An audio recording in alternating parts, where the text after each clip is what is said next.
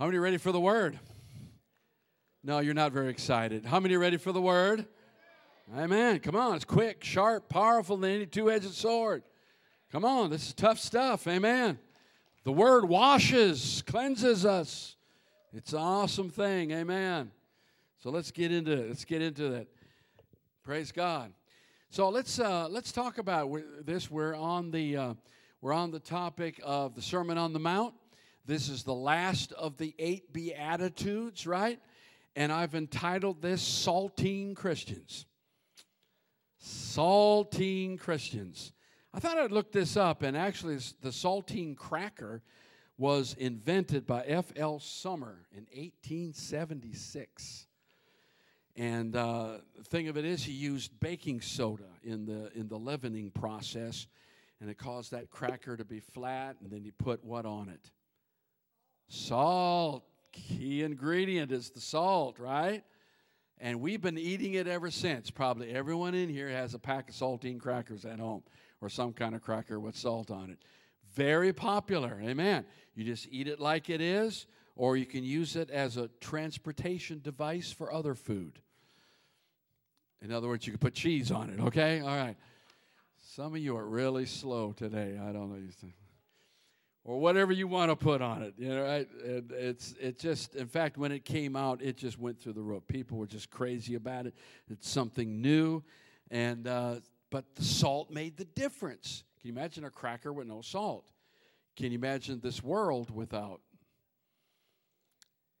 So Jesus talked about the last of the 8, and right after that, he goes into salt and light. And there is a connection. It's not a random thing.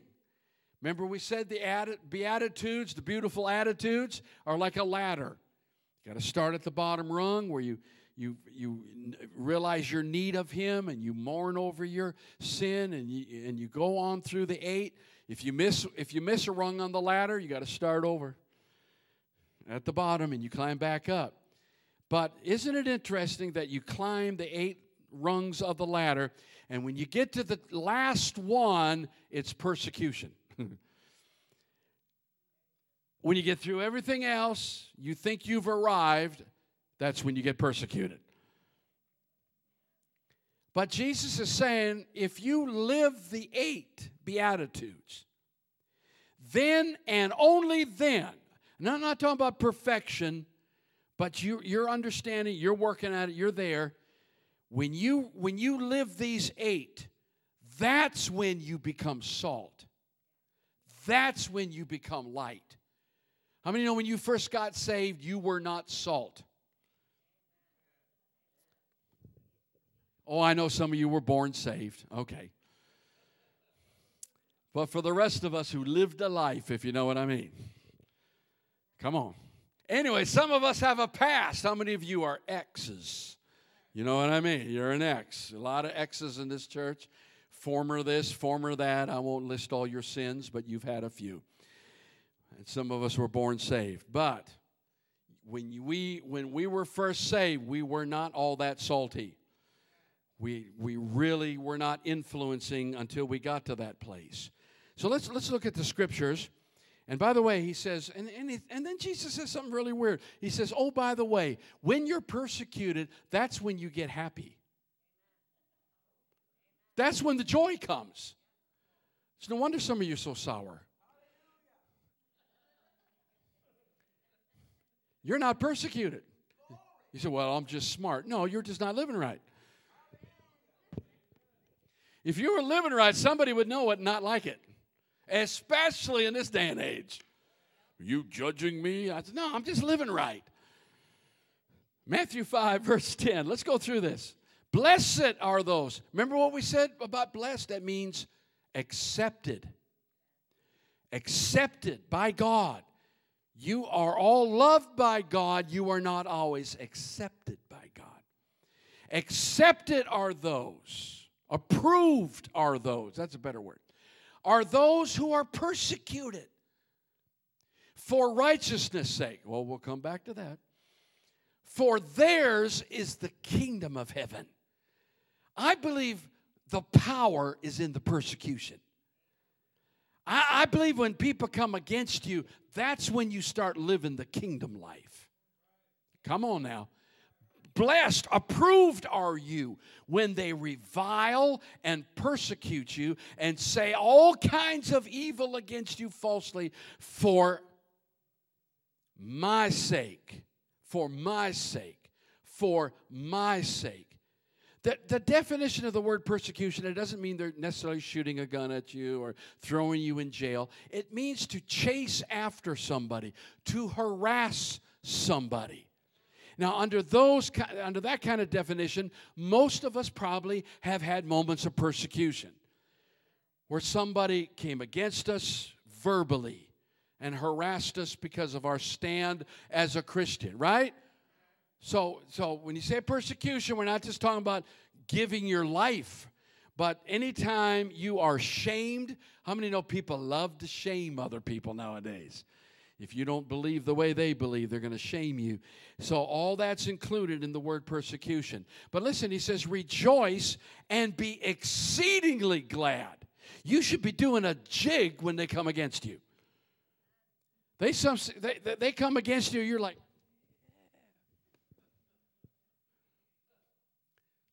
all right, so listen, I couldn't dance when I was in my 20s, so don't. It is a Charlie Brown dance. Rejoice and be exceedingly glad. Why? For great is your reward. There is a reward for persecution. Some of you have a lot of rewards for that. And some of you have empty baskets. In heaven, for so they persecuted the prophets who were before you. You're not the first one to get it. Believe me. And then he goes into this. Because, like I said, if you live this thing, you are salt. You are the salt of the earth. But listen, if the salt loses its flavor, how shall it be seasoned? It is then good for nothing. I didn't say it. I mean, I did say it. He said it. I'm quoting him. It is good for nothing but to be thrown out and trampled underfoot by men. Wow. You are the light of the world. A city that's set on a cannot be hidden. Watch that. We'll come back to that. Cannot be. But nor do they light a lamp and put it under a basket, but they put it on a lampstand, and it gives the light to all who are in the house. And then verse 16 says this, you're in control of this. Allow your light so shine before men that they may see your good works. So that they'll see your good works and what? Glorify your Father in heaven. Wow, praise God. We need to operate in that kind of power. Look at Acts chapter 5 and verse 40. And they agreed with him. And when they had called for the apostles and beaten them, they commanded them. I don't think any of us have ever been ordered not to preach, but it's coming. They commanded that they should not speak in the name of Jesus and let them go. And they left and said, boy, that was a close call. So they departed from the presence of the council, rejoicing that they were counted worthy to suffer shame for his name. Wow, they rejoiced that they were worthy enough for persecution. They didn't complain that they were persecuted. And watch this. And daily in the temple and in every house, they did not cease teaching and preaching. They told them to shut up. They picked it up. Every day they're preaching and teaching Jesus as the Christ. John 15 and verse 20. Remember the word that I said to you, a servant is not greater than his master. If they persecuted me, capital M, they will also persecute you. If they kept my word, they will keep yours also. You're not above the master. If he's persecuted, so will you. I said, if you, 2 Corinthians 4:17, for our light affliction, this is Paul talking, you know about his light affliction. For our light affliction, which is but for a moment, is working for us. And you stop right there. Your persecution is working for you. It's not working against you. It's not what's whole. If those people would just stop talking about me. No. It's working for you. Boy, if you were close to somebody, I'd have you fist bump them and say, it's working for you, buddy. Are y'all here? Well, the fire, church started at 11 o'clock. You had enough sleep. I don't care if you went to bed at midnight. You're okay. It's working for us a far more exceeding and eternal weight of glory. Just remember, it's working for you. One man said persecution's like sails on a ship. You just go farther, smoother, less energy. It's better than rowing. Some churches, their power is rowing. And other churches, their power is the wind of the Spirit. Huh? Oh, that'll preach. That'll preach. We'll save that for another day. So here's the process. First, you're a witness. Then persecution comes. And then you're happy that you're persecuted. So you go right back out and witness some more. And the persecution probably increases. Amen? And then you're happier. You're just getting happier and happier. Come on now, church.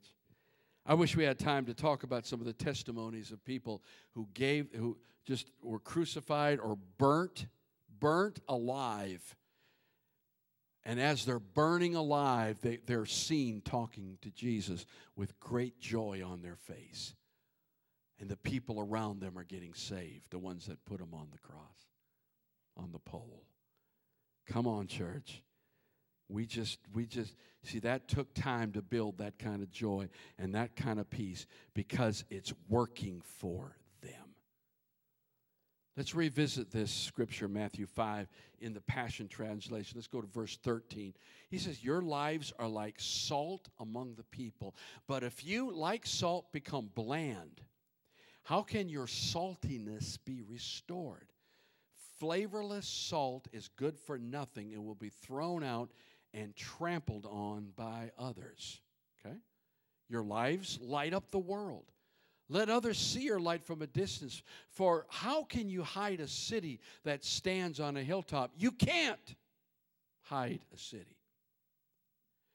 And who would choose a lamp and then hide it in an obscure place? Instead, it's placed where everyone in the house can benefit from the light. So, don't hide your light. Let it shine brightly before others so that the commendable things you do will shine as light upon them, and then they will give their praise to your Father in heaven. So, salt. Salt was used to prevent decay, to preserve food. I know this is shocking to some of you, but Jesus did not have a refrigerator. He did not travel in a motor home.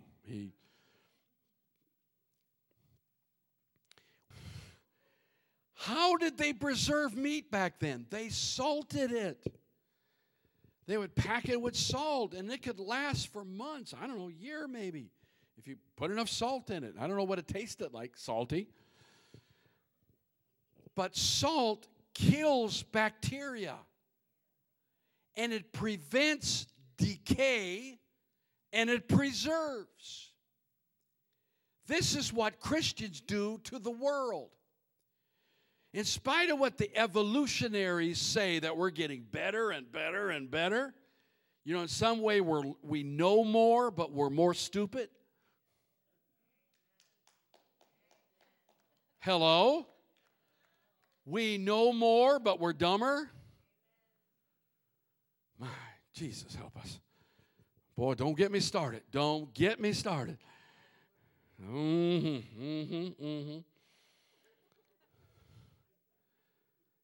Jesus, help us. Dim lights, dim lights. The lights, it's like the light's on, but nobody's home. Or nobody's home with the lights. Well, how does that go? Never mind. Listen, when we see what goes on in the world today, we kick God out. So that's what this world looks like without God. And it's funny that all the problems we see in the world now, they blame us for it. They say Christians are the reason that the world is in. No.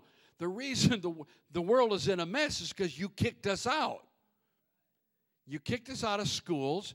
You changed the laws, and you kicked us out of society, and then you wonder why there are no morals and why people act the way they act. My answer is, duh. You take the salt out, and then you wonder why the world is decaying. We don't just season the world. We don't just spice up the world. We actually keep the world from decaying. And to prove it, one of these days the rapture is going to occur, and God's going to take the church out, and guess who appears as soon as we leave? The Antichrist.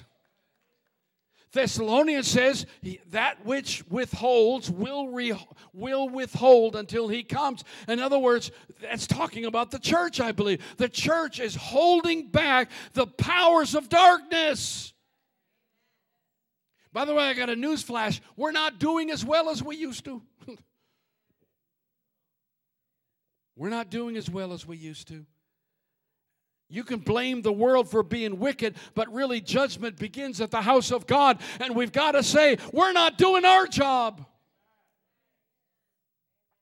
We need to be salt to prevent decay and to preserve this world. And in spite of, to stop the natural process of becoming worse and falling apart. Decaying. Wow. But you know what? Salt also regulates your body. You have to have salt to live. Now, don't go home and overdose. Because you already have. Salt is not, no doctor ever prescribes salt because you have enough. The world, the food industry has made certain of that. Amen. But I remember when I was in boot camp down in Florida. Before that, I had never been south of Iowa.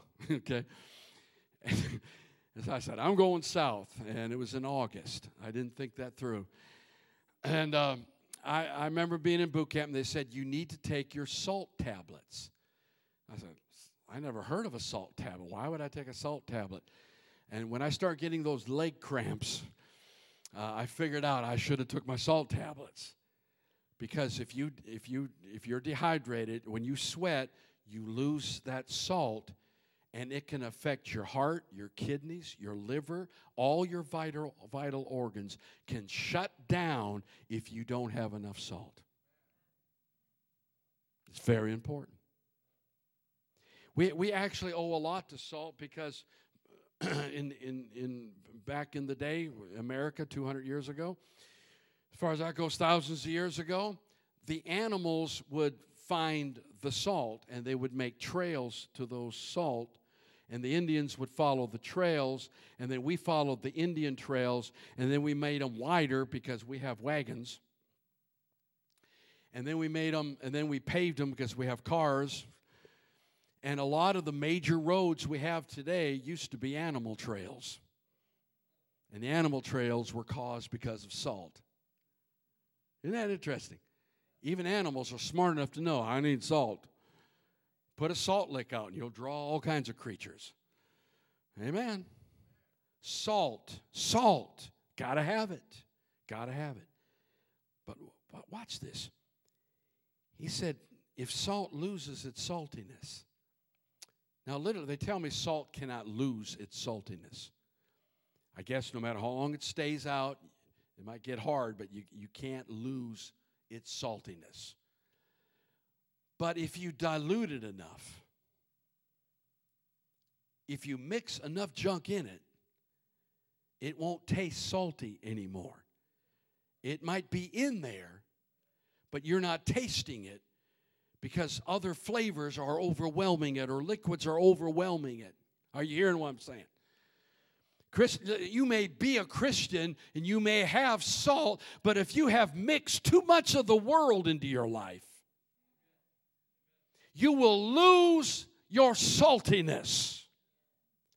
And he said the only thing it's good for at that point is to throw it out on the road, because salt, though it is necessary to life, it is an herbicide and it will kill things. And we Christians, listen, if you're not a real Christian, it's not a neutral thing. You're actually causing harm. If you're not a real Christian, you're actually killing things.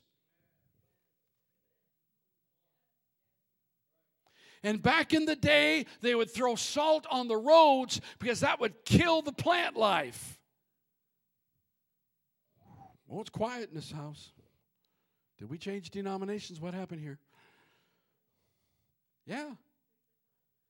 There's even in ancient times, when you conquered a city, a king, in fact, Judges chapter 9 talks about it. Abimelech did this. They actually would plow salt into the land, and then they couldn't grow plants. They couldn't grow crops on it for years. I want to be good for something. And if we lose our saltiness, Christians, we are good for nothing. It is not enough to say, I'm a Christian, and hide your light. You will lose your effectiveness. Here's what he says about light. He said, you can't hide a city. Now remember, they didn't have electricity back then, right? And it's kind of like when you see a satellite and you look down on a country. I'll never forget looking at Korea. I wasn't up there, but looking through a satellite. And North Korea was almost completely black, completely dark. And you can almost see the line where South Korea is all lit up. It's an amazing picture. It tells an amazing story. It's said, I forget what city it is now, but it said that little town that Jesus grew up in, because out in the country, people were poor, and it was very expensive to light candles and lamps. And if you were poor, when the sun went down, you generally just went to bed. And when the sun came up, you got up, right? So out in the countryside, you got to imagine this, everything is completely dark every night, completely dark. I remember being on a ship at night. I've never seen, I put my hand right here, could not see my hand. It was so dark. In fact, I almost fell over the ship once because it was so dark. Are y'all interested? I was holding on the rail, and there's a little thing where they put the gangplank, and they just put a chain there. And I'm going along feeling the rail, and suddenly, I almost fell into the ocean. And I don't even know how to swim. You can only float in the ocean in the dark so long. They wouldn't have found me. They wouldn't even know I was gone till morning. I would not be here. I got one, thank God, nothing.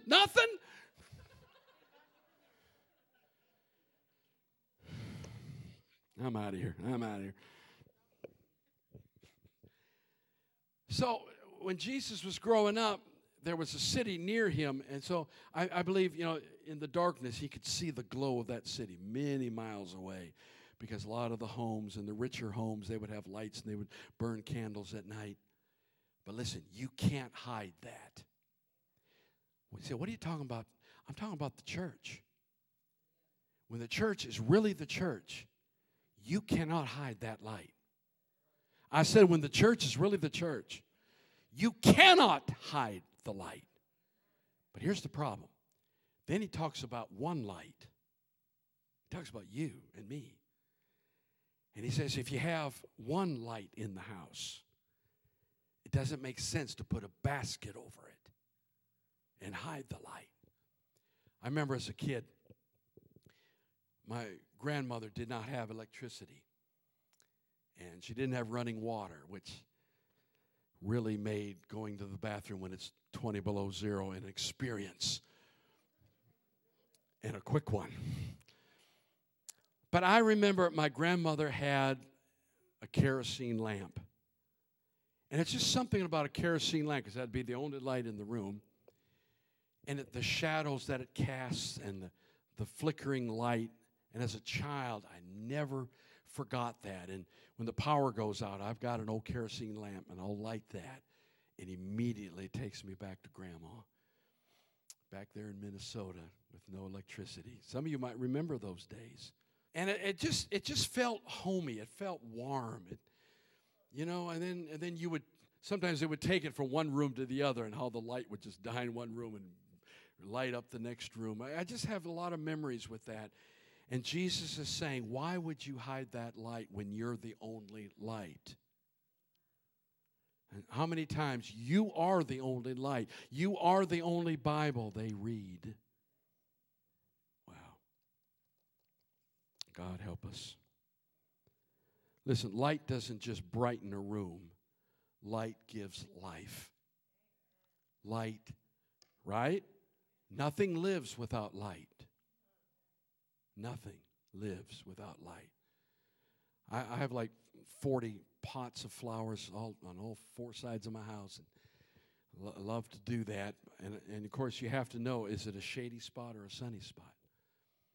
And if it's sunny, you pick those flowers. And they're big and bold and bright and colorful. And there are flowers that grow in the shade, right? But they're smaller, maybe not as bright. It cannot be hid if you're a city, but it can be hid if you're an individual. You know, here's a good illustration of how the light works. I've got a bunch of solar lights. Y'all know what I'm talking about? Solar lights around my house. And of course, I noticed something. The ones that are exposed to the sun all day long burn all night long. Are you hearing me? And the ones that are in the sun for only a couple hours, when the sun goes down, they only burn for a couple hours. Right? Here's my word to you, church. This world's becoming a very dark place. And you cannot be light through your own efforts. You can only be light if you live in the light. I'm not talking about S-U-N, I'm talking about S-O-N. We need to spend time in His presence. We need to be praying and in the Scriptures, in the Word. We need to be basking in His presence. Come on, church. Is anybody hearing what I'm saying? As we are exposed to the light, that's how long you'll burn in the night. Some people can't handle the persecution. They can't handle. I know why. I know why you're not shining. Because you're not. How do those solar lights work? They just look at the sun and they just collect energy. Watch it, watch it, watch it. They collect energy. They collect power. They collect it and hold it. And then when the sun goes down, they release that energy. What a great illustration of how Jesus works. Because in places He said, I'm the light. And he never really says you reflect the light. He says you are the light. Well, is He the light or are we the light? Both statements are true. Because we sit in the light. We stand in the light. You were in the light when you were praising God this morning. And as you did, you collected that power and that energy. And when you leave from here, you'll be able to shine. Come on, let's praise Him if you know what I'm saying. Amen. Wow. Wow. Here's my question for you. Here's my question for you. what's your wattage? I guess they measure it in lumens. And some are only a couple lumens, some are 10, 20, and some are 1,000 lumens. What's your wattage? We were at a place where you're watching the fireworks last night, and a couple little girls, they had a jar, and they were collecting fireflies. And I told them, I says, well, I guess if you connect enough, you'd have a flashlight. Just fly around, there you go. I don't know if that's possible. But listen, are you a firefly or a supernova? Those fireflies, when the sun goes down, they just, boop, they just pop in, pop out. Y'all didn't even get that one. Come on. They pop in and pop out. They're not really living it. They just, every once in a while. And you notice they don't last long after sunset. And you don't see many of them later on in the night. I don't want to be a firefly. I'd like to be a supernova. I'd like to be a bright star. I want to be a light that never goes out. What's your wattage? What's your lumens? How much light are you projecting? And remember, it's based on how much light you've received.